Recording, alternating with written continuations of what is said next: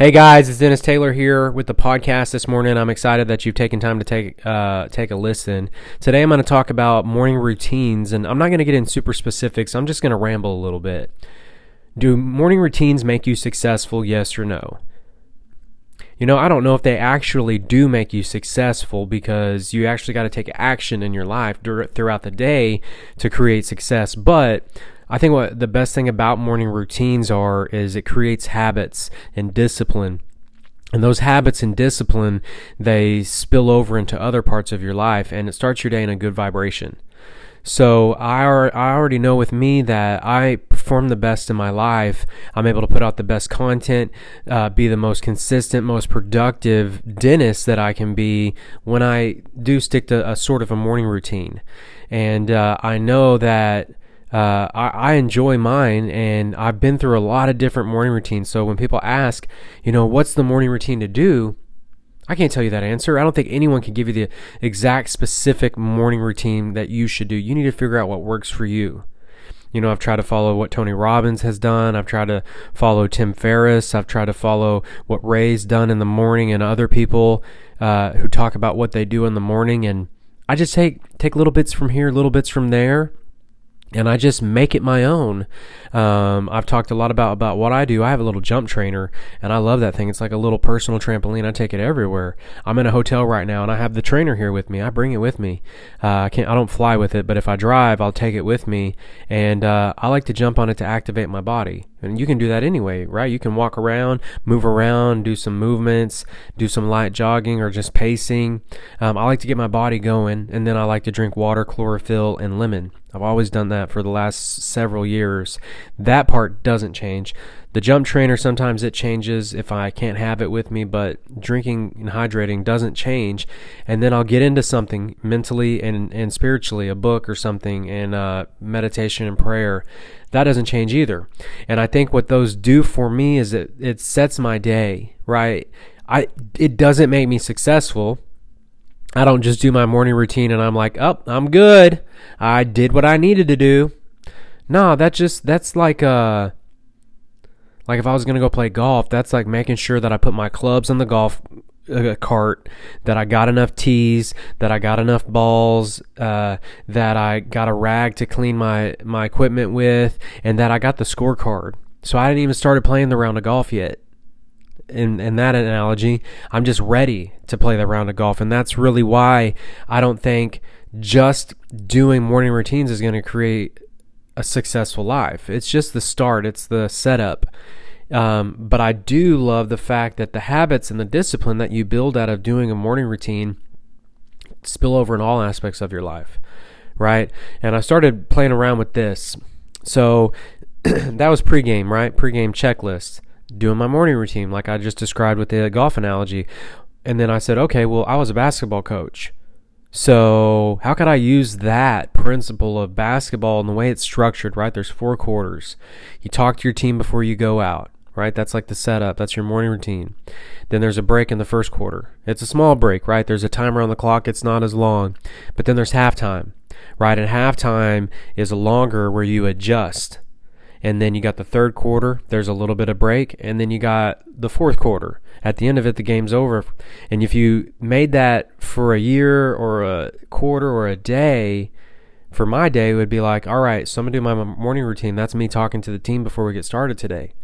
Then first quarter will be, middle of the morning, maybe 10 o'clock. I'm going to stop, making sure that I'm reevaluating my goal for the day and make sure I'm actually already on pace to do it, because I don't want to wait till the third, fourth quarter to get a sense of urgency to get stuff done. And then even if I'm working or I'm doing other stuff, I'm going to do a little bit and I'm going to set myself up. Then at halftime, it might be my lunch hour or sometime during the day. It could be it could be at 5 o'clock when you get off of work. That's your halftime. Right? So what do? You readjust. You look at your game plan for the day like you would in a game, and you just evaluate what are we doing? Is it working? Is it not working for the day? What do we got to get done to win the game today?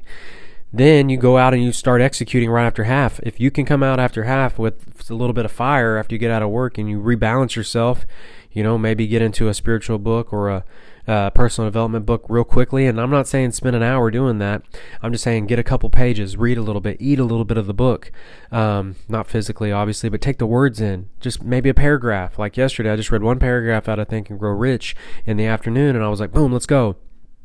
And you go in second half and you're strong, right? And then maybe after dinner, you're like, okay, this is my third quarter break, or it could be an hour after that, after your halftime. It doesn't matter. Reevaluate your goals. Reevaluate them. And at the end of the night, maybe before you're going to bed, look at what you did. Did it work for the day? Did you properly prepare before the game? Was your pregame plan good? Was your morning plan good? Was your first quarter, halftime, third quarter, was all that good? Did you keep correcting and adjusting? Because as a coach, and coached in playoff basketball games and championship games in summer league and won trophies and all this, you constantly have to be adjusting on the fly. That's life. Your goal today and your plan of action might all go out the window at halftime. And you got to rethink on the fly. The people who can be on the fly, they win more, guys. They do. So our morning routine's vital. Yeah, you got to set your game up, right? But more importantly is you got to adjust on the fly, and you got to be able to change and pivot directions and reevaluate. That's what makes you successful. Because we're trying to do this is play a game every day. Every day for 365 days in a row. Play that game. And you tell yourself, I need a day off. Don't take a day off. Trust me. Don't take a day off. Make what you do your life. I'm not saying be obsessed and you go 10 hours, but I'm saying even if it's just an hour, or when you're on social media, you're being intentional about it and you're not just aimlessly scrolling, don't take any days off. You can't afford it. Trust me, in the next 2 or 3 years, you're going to wish you didn't take any days off.